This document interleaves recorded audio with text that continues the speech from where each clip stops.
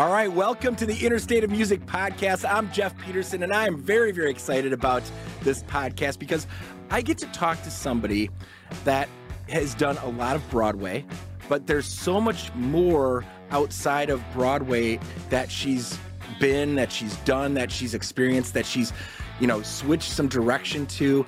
And I've never gotten the chance to really talk to anybody that has done that Broadway thing. So welcome to the podcast, Kate Chapman. How are you? Well, hello, Jeff. Thank you for having me. I'm great. Thank you.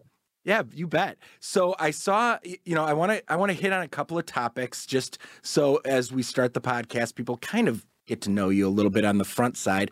So you went to Boston University.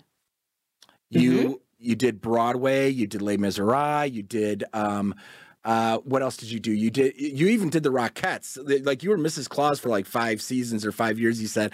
What are some of the other Broadway productions that you've been part of? I was in Mary Poppins for 3.5 years, and I like to joke that I played everybody but Mary. That's fantastic.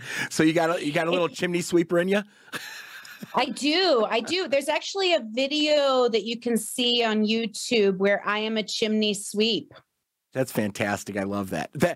That was one of my childhood favorite movies with Dick Van Dyke. Absolutely love Mary Poppins. Totally love it. And I have not gotten a chance to see as much on Broadway as I've wanted to.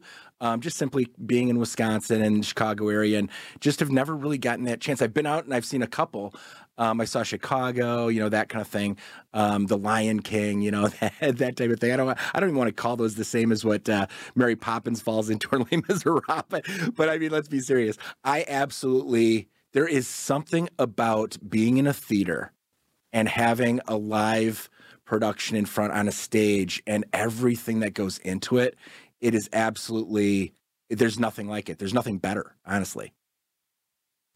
It's its really own unique situation. And I think especially now that, it's been a very limited thing to be able to have in the last 2 years. Yes. I think a lot of us have been reflecting on it more. Like, what is it when you're in the room and you're sharing a collective story together and you're being led through this story by a group of people who are masterful at reading the energy of the room and moving the energy to a place where there is rise and fall and transcendence with the story and all of those kind of things. And so it is a really fascinating experience to be in the audience, but also to be on the other side and to be part of that group that is helping to lead the audience through their experience. Well, let me ask you a question on that, because I've often wondered, you hear about these Broadway plays that are just years and years and years and years out there. And what is it like to be doing the same show maybe twice a day? And how does that feel? Where do you find the energy after you've been doing it a while to go out there and still bring, that to a person that's watching? It's like it's the first time you're doing it. Where does that come from? And do you feel that same energy every show because you do play off the crowd? Number one, I carry with me all the time the understanding that I'm incredibly privileged to do what I do. Right? There are thousands and thousands of people who would give anything to have the resume that I carry. Right. I am so very privileged to have had every single moment. And even at times when I've not been my best emotionally, like I don't want to go to work, I don't want to tell the story, whatever. I've always been able to find that moment when the curtain goes up, I put all of my complainer monkeyness aside and I engage because it is my privilege to be there. That is goosebump stuff to me. That's goosebump stuff because honestly, and that should transfer over to other people in anything that they're doing. I mean, really, if you're in a career that you love and you're doing, it is our responsibility to pull up into the parking lot and get out of our vehicle and walk into what we've chosen to do and give it, and give it for the people that are there. It's not just about you. You know, it is the domino effect that you have on others, and that can be a positive or a negative. So I love your outlook on that, and that's powerful because that is in Broadway. You look at it and you can feel it. It can feel so. You can from the outside looking in, it could look as though it's like so repetitive, but it's not when you're in the crowd and you're feeling it for that first time. And I love your outlook on that. It's amazing. I love it. It's also, I think what's really interesting is that as we are repeating the same story every time, we are not repeating it in the same circumstances. So I feel differently every day. My coworkers feel differently every day. We're presented with an audience that has a different energy. Right. We're presented with different weather that took us into the theater and made us feel a different way. Right. I'm presented with what I had for lunch and how that may or may not, interact with my costume. Every day, or there's a substitute person in the show. And so their take on it is individual because it's theirs. And so you're getting to experience the story being told slightly differently because it's a different person. Or you're hearing the orchestra and you're hearing that the first trumpeter isn't your normal first trumpeter. And this guy or this girl, or this person, I should say, this person has just a bit of a different flair that makes you hear that trumpet line in a way that you've not heard it 450 times before. And there are nuances within the story every single time, right, that if you play with them and pay attention to them each time, while it is that, like your child wants to read Goodnight Moon every day for the first, 4 Great years example. of their life. Great example. It's Great different, example. right? Yeah, it's different. Right. And I saw it, and I kind of equate it to, I've gone to see bands that I've loved, and I go and I see them multiple times. And so what is the difference?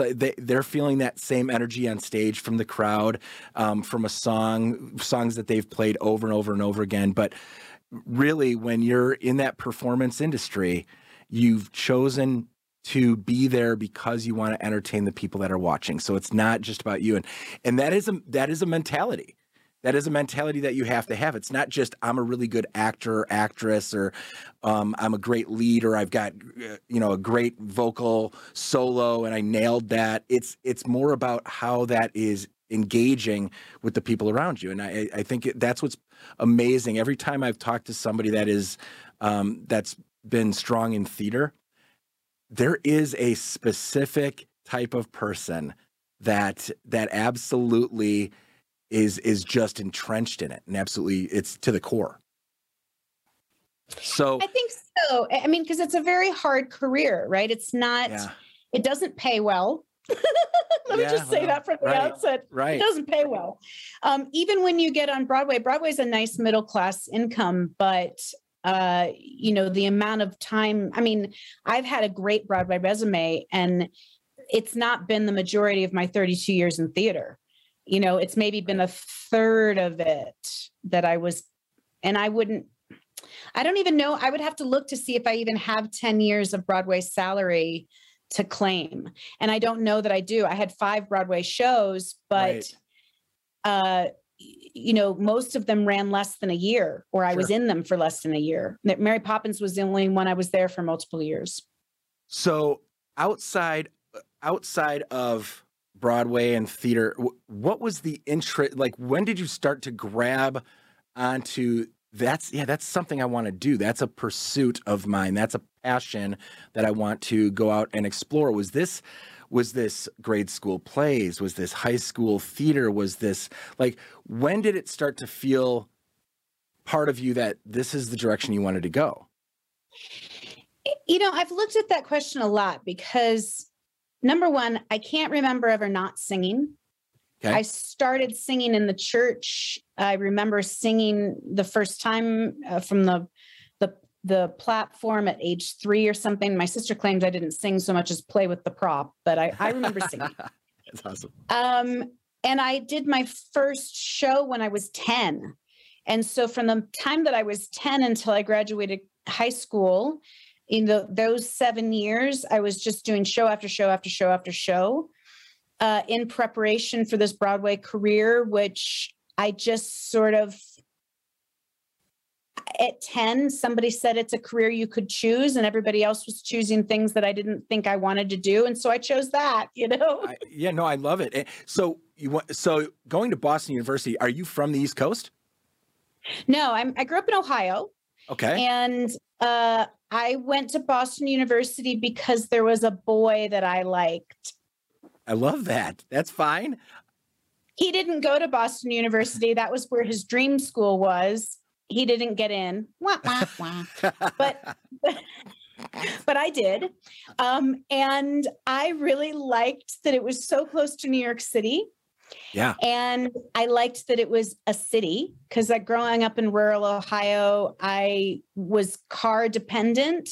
Yeah. And I'm not a person that really loves to be in the car a whole lot.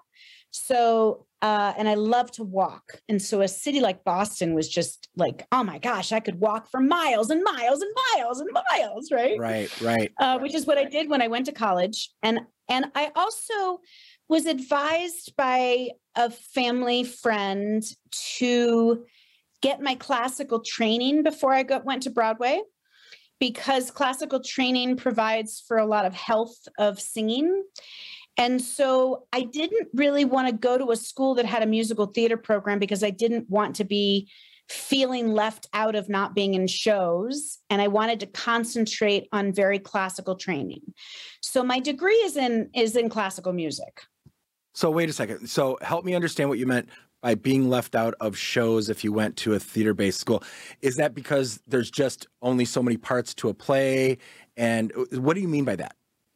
When you are in a conservatory program or a degree program for musical theater or classical music, you have to choose one.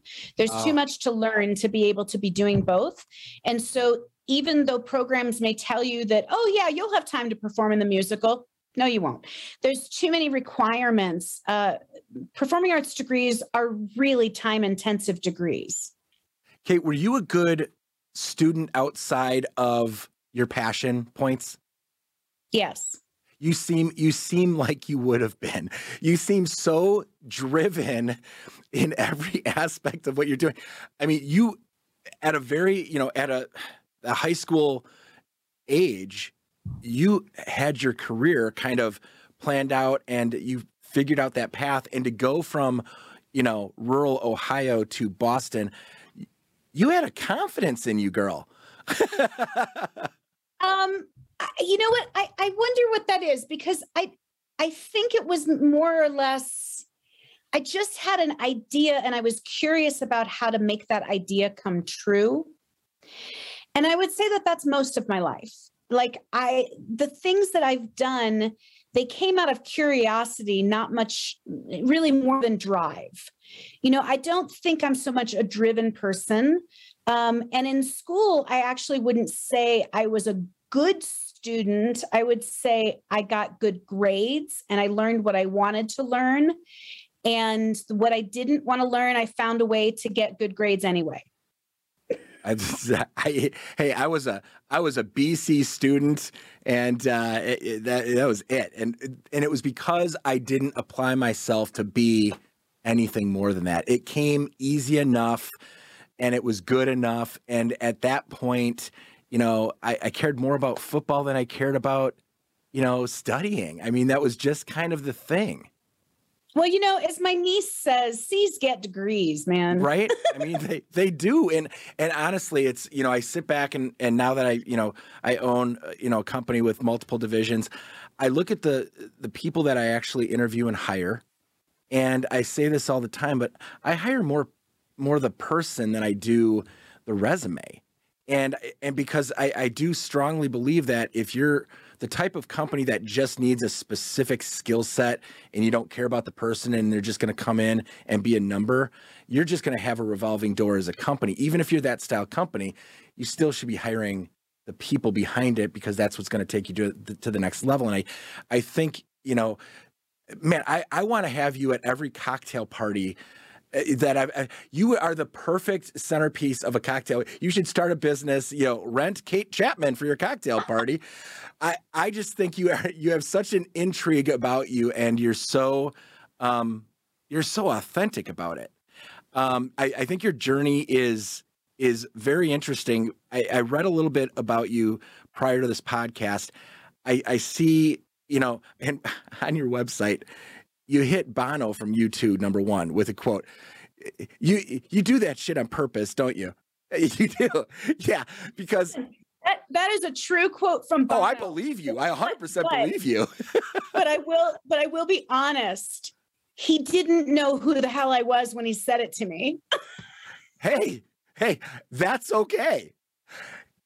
I want to be in a room where Bono says something to me, and I don't care what he says to me. It could be, get the hell out of my way. It could be, hey, could you get me another drink? Or, hey, here's my suitcase. You're the Uber driver, right? I don't care what he says. I'm a huge Bono and U2 fan. So I'm not going to lie. When I saw that, I was like, damn. I want to be able to put anything that has to do with Bono on anything that I have. I'll just wear a t-shirt that just says Bono on it. I'm fine with it. So no, very, very cool. I also should put on there that Tom Cruise once said I was hot. Stop it. Hey. And I don't have that one on there, but I should put that on there because for a girl that was told she was fat for all of her acting career, to be able to have a quote up there that says, man, it was actually Tom Cruise was going past my husband's work box and my headshot was on my husband's work box. And Tom Cruise said, is that your wife? And my husband said, yeah. And he goes, man, your wife is hot. Oh my gosh. I would literally, you can leave the podcast for 7 minutes and go put it on your website now. That's gold. So here's what's funny about this. And this is going to say a lot of probably not great things about Jeff Peterson. I've already told you that I'll do anything to meet Bono and have him say anything to me. But when we were talking about the, theater, how do you get the energy of, doing the same, story and the same, role night after night. And here I am. I'm telling you right now, I have seen Top Gun no less than 300 times. And every time it's better than the one before. And it's like, I remember a different line from the movie. Top Gun and Tom Cruise, man, girl, I'm telling you, that's your resume, period. Put it up on LinkedIn. Bono said this, Tom Cruise said that, boom, drop the mic. So, right. So you were big into you're big into music. You love to sing.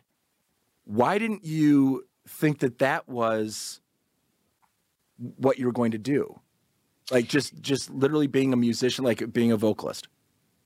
Okay, so I had the misconception growing up that my choices for musicianship were Christian music, okay, which was good in the eyes of my community. Sure.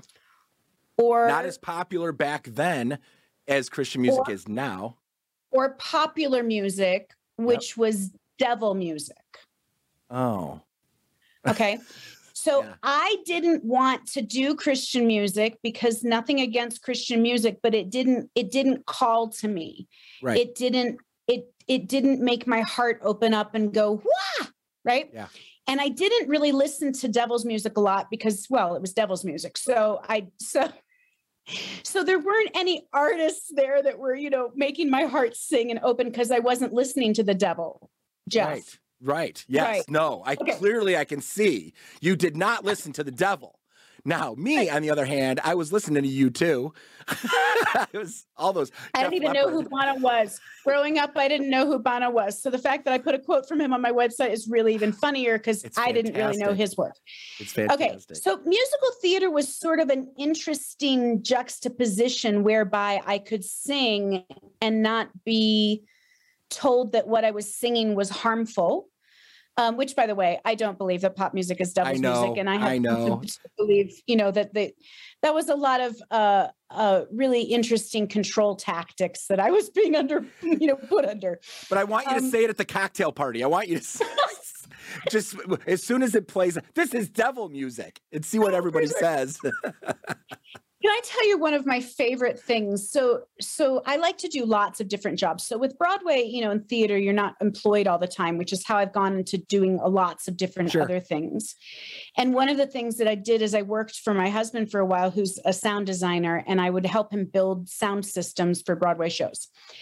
And so we would be in the shop, and in the shop, they always have loud music blaring, and it's Yep. usually classic rock and roll. So they would have a fun game with me where they would say, "Hey, Kate, who's this band?" Oh gosh. And I would say, I don't know, Led Zeppelin. And they would laugh because it would be like Rush. Right. So this had been going on for quite some time. And at one point they said, "Hey, Kate, who's this band?" And I said, I don't know, Deep Purple, right? Just throwing out a band name that I know. And my husband said, "No, it's Foghat." I said, "Okay, now stop it. That is not a band. You're just messing with me now. You've been telling me these band names all these years, and now you're just making up stuff just to make me look stupid." Right.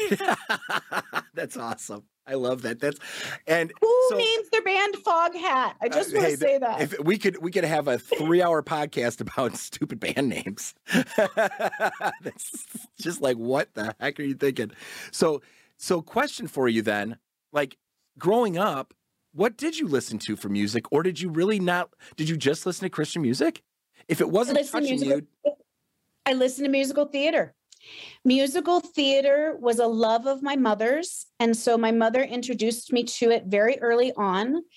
And Sound of Music was the first musical I was in when I was 10. Yep. And to be able to take my voice and go, was just like heaven to me. It was just, it felt like the best thing in the world. And then the next show that I did was You're a Good Man, Charlie Brown. And I played Lucy, and I got to be a complete and utter brat. And that was so fun. I got to boss everybody around, and everybody had to do what I said. And what could be better than that? Nothing's better. And then the third show I did was Alice in Wonderland, and I played Alice, and I got to have a mushroom trip essentially. So again, what could be better than that? These are all things that need to be on your website, front and center. I went on a mushroom trip as Alice. I mean, all of these things, it's clickbait. You know what this society is all about nowadays. It's clickbait. Jeff, I need you, man. I need you. You're like sensei, teach me. I don't know these things. This is so fun. So, all right. So here's the thing though, about the type of music you were listening to. You were having to pull out an album and put it on a turntable, because what radio station was playing that? Well, turns out I had a good friend that I met very early on in my life, a man named Jim Kao. And Jim, shout out to you, because I love you, man, still. He had a musical theater library of over 200 vinyl pieces of musical theater joy. Yep. And he would let me borrow them by the stack. And so I would take a stack of records from Jim's house, and he would tell me which ones had roles in them, that I should sing those roles. And he directed and acted in the community theater productions in my hometown. And his wife, Lynn Talbot Kale, was my ballet teacher. And those two people just really gave me a place to be educated about this world that I thought that I should make my living in. I think that's amazing, because when you sit there and you kind of break down how you got to where you are and why you went this direction or that direction, it really does come all the way down to, somebody saying that that's devil music, Christian music, really, not being something you want to listen to all the time, but you were singing it in the church or the community and all that kind of stuff. But then having this one connection into theater music at such a young age and wanting to sing. Wow. That portion of your life really had so much to do with who you are today. Absolutely. And I will ratchet it back even just a little bit further. There was a man named James Lee Austin and his wife, Marty Austin, and they had lived in New York City and performed off Broadway. And Jimmy Lee was the head of the musical. He was the head of the theater department at Heidelberg University, which was in my hometown. And Jimmy Lee decided that he wanted to have summer theater. And so that was who I did Alice in Wonderland with. And he introduced me to Sondheim when I was 15. He introduced me to theater on a really unbelievably like applicable level. And then through Jimmy Lee, I met James Cale. And so he was really like the start of it. And forever, he came to see me do Mrs. Claus. He and Marty came to see me do Mrs. Claus. And it was towards the end of his life. And it was one of the best moments I've ever had because makes me tear up. Oh. He was so proud of me. And I was so grateful to the two of them because they let me know that somebody from a small town could go to New York City and do something.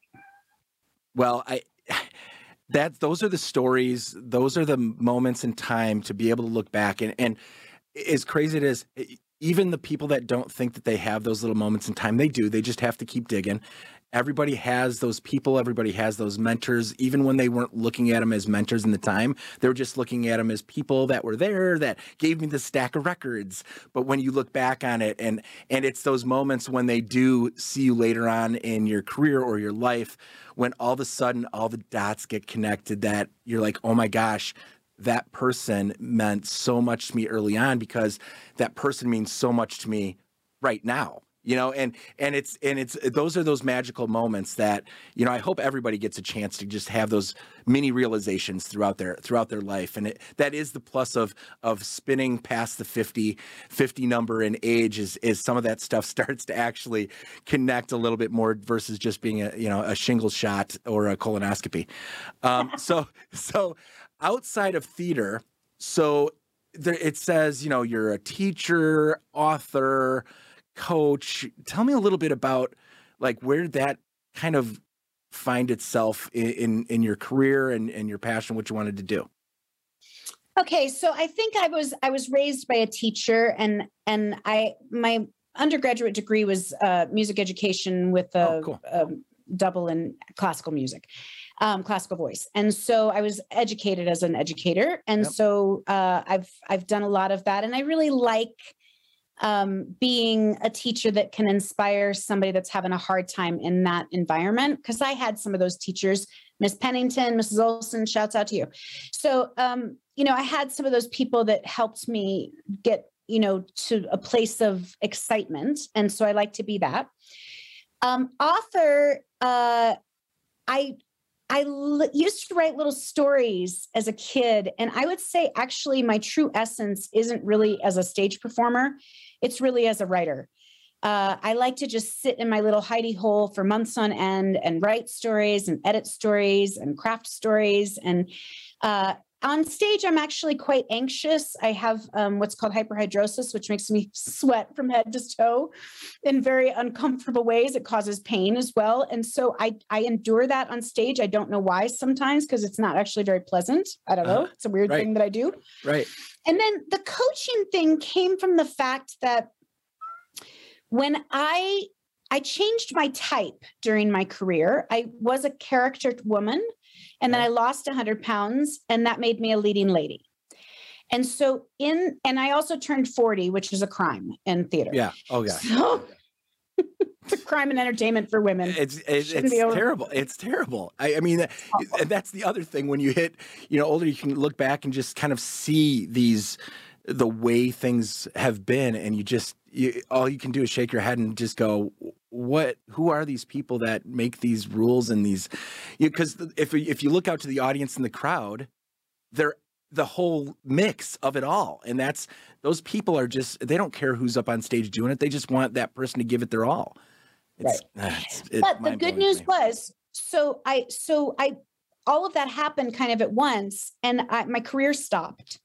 I'd had this career that was going fine, and then suddenly being very thin and being 40, there just weren't jobs for me. And so I went back to school and I got my health coaching training, and then I got my master's in holistic medicine, and then I got my life coaching training. And I just found out that I really loved helping people figure out how to feel better and how to get to their dreams and how to figure out what their steps are. And the great thing about coaching is that really what I do is I just teach people. I always say I teach a man to fish, because I teach people to just be able to do it without me. Like we go through about 6 months together, and I teach you a lot of really great techniques, and then you go and you use them. And then you might come back at some point and we'll learn some more techniques. As I continue to learn more techniques. I continue to educate myself always. And so I really love to educate myself, and I love to share what I've learned with other people if it helps them to feel better. And I like to help people feel better, which is why I think I was a performer in the first place, because going to a show usually makes you feel better. Right. And so or at least it just makes you feel. You know, sometimes you just need to feel, and it doesn't have to be always feel good, but you've got to just let yourself feel. Well, and I'm careful about my choice. It's not feel good, it's feel better. Sure. Because I think after you have a cry, you feel better. Yeah. You may not feel good, but you do feel better, right? Yep. Yeah. And so I look at those things in my life that have helped me to feel better, and I share those. And I help support people in finding their own list of things that help them feel better. And I've just created this really great, unbelievable community of people all around the world that I never would have met being an actress. And so it seems like at this, 51 years in my life, finally, all the little pieces of my puzzle have kind of come together to come to this picture for myself of all of these things that I really love to do. I really love to tell stories, whether it's writing or on stage. I really love to make music. And that's not just in musical theater. I'm also a professional gospel singer. Nice. And that's not about church. It's a non-denominational choir that's all about diversity and inclusion. And Billy Porter was one of our founding members. And I've sung with Billy Porter for years, so that's the kind of amazing people that I've been able to surround myself with for the past 25 years. And then the coaching thing, for that to be part of my life for the last 10 years, has just been really fun to just support people to get out of tough situations. And so then I've left the world a little bit better than I found it, right? Here was a person in a tough situation. I had something that could help. I did. They're better. I love that. And I'm going to let you in on a little secret why I even do this podcast at all. It's my way of cheating through life, of not having to, go and sit down in some hotel lobby bar and just start talking to people and try to meet people. I love meeting people and hearing different stories. And this is such a all about Jeff Peterson opportunity to get people from all over the world, all over the country, with so many different stories. And by doing this podcast, I just get a chance to ask all these questions, get to know people, and then hopefully after this, it just turns into somebody that now I know. And it's why I wanted to do this podcast. I'm passionate about the music industry, musicians, artists of all kinds. And I'm just trying to use this as kind of that conduit to just get to know people a little bit better and have their stories kind of be shared. Because honestly, most people don't just go out there and talk about themselves. It's got to be pulled out of them.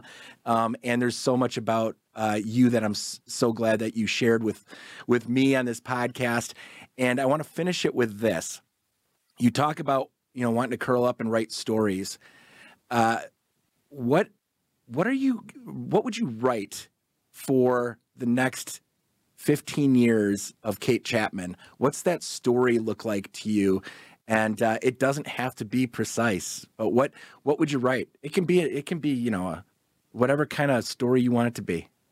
So I have some things in progress. And so I'm going to talk about them because I want them to get finished. Mm-hmm. And it may take me 10 years to finish them. I have a musical that I'm collaborating on that I love so much. And it's called The Rooms. And it is one of my favorite things that I've ever been writing. And every time I think that I'm just about there, something kind of opens up and it becomes fuller. And I've done hundreds of musicals myself. And so to actually pen one myself seems like decadence beyond decadence to give myself that. So that's number one. Number two, I was a caregiver for my uncle for a year and a half, and he was a fascinating man. And being a caregiver was a fascinating experience. And so I've written what I like to call a shitty first draft of a novel, which may turn into a memoir. I don't know, but I want to write about that experience in a way that people will want to read it. And it's not there yet, but what about something like that being just you in a small theater as a one person kind of play type of a thing, telling that story. That would be so powerful, especially coming from a person like you. I love that idea. I mean, again, that's like, that would be so decadent to give myself and only myself the microphone, right? You know, it's really interesting. Even in writing my musical, I'm Lin-Manuel Mirandaing myself, and I'm writing the lead role for myself because nobody's ever written a lead role for me that feels like it does what I. Hey, you know you, right? Yeah. And so, but in Act 1, I don't say a word. Yeah, you got to get. Well, you're too busy sweating. You're going to be too busy sweating. Exactly right. And then the third thing that I've been piecing around with, and I don't have an inroad yet for how I'm going to write it though, is I want to write about the lessons that I learned from being an actress. And the thing about being an actress is that in theater is that every time you go into a new setting, you're entering into a brand new family. My cat's She's like, out. Okay. And so every time you enter into a brand new family, you get to learn a lot about yourself and how you behave in a society. Yep. And the things which you need to kind of keep working on for yourself.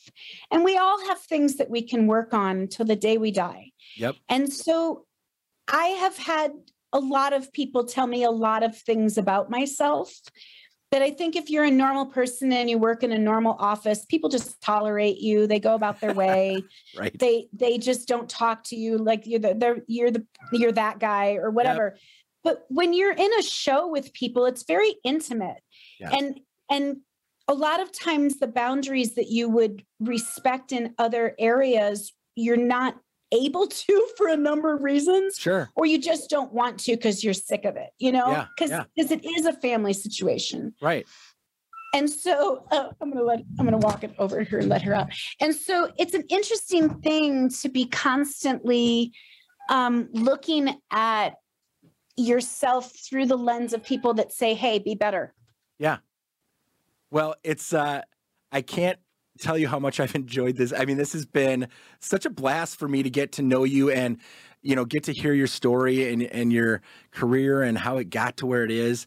Thank you so much for being on the podcast and giving me a chance to just, you know, say hey and get to know you. Thank you so much, Jeff. I have enjoyed this much. And this is why I do podcasts too, because since COVID, I've been out in the middle of nowhere all by myself, and I miss chatting with people like I used to in New York City all the time. And so this allows me to really do that. And I don't know where you are in Wisconsin, but I think you should go to Fort Atkinson, which is the home of the Dairy Shrine. Yep, absolutely. Been there.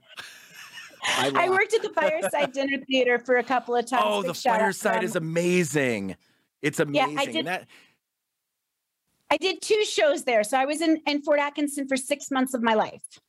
That's outstanding. Well, thank you so much for being part of the Interstate of Music podcast. Ladies and gentlemen, Kate Chapman, thank you so much. And hey, we're gonna stay in contact. This is a real thing, and you are going to come to every cocktail party. And I don't even plan cocktail parties, but now I'm gonna start planning cocktail parties, and you're coming. Bring everybody. Bring Bono. I love it. Bring Bono. I'll bring Bono. Thanks, Kate. Appreciate it. Thanks, Jeff. All right, bye-bye.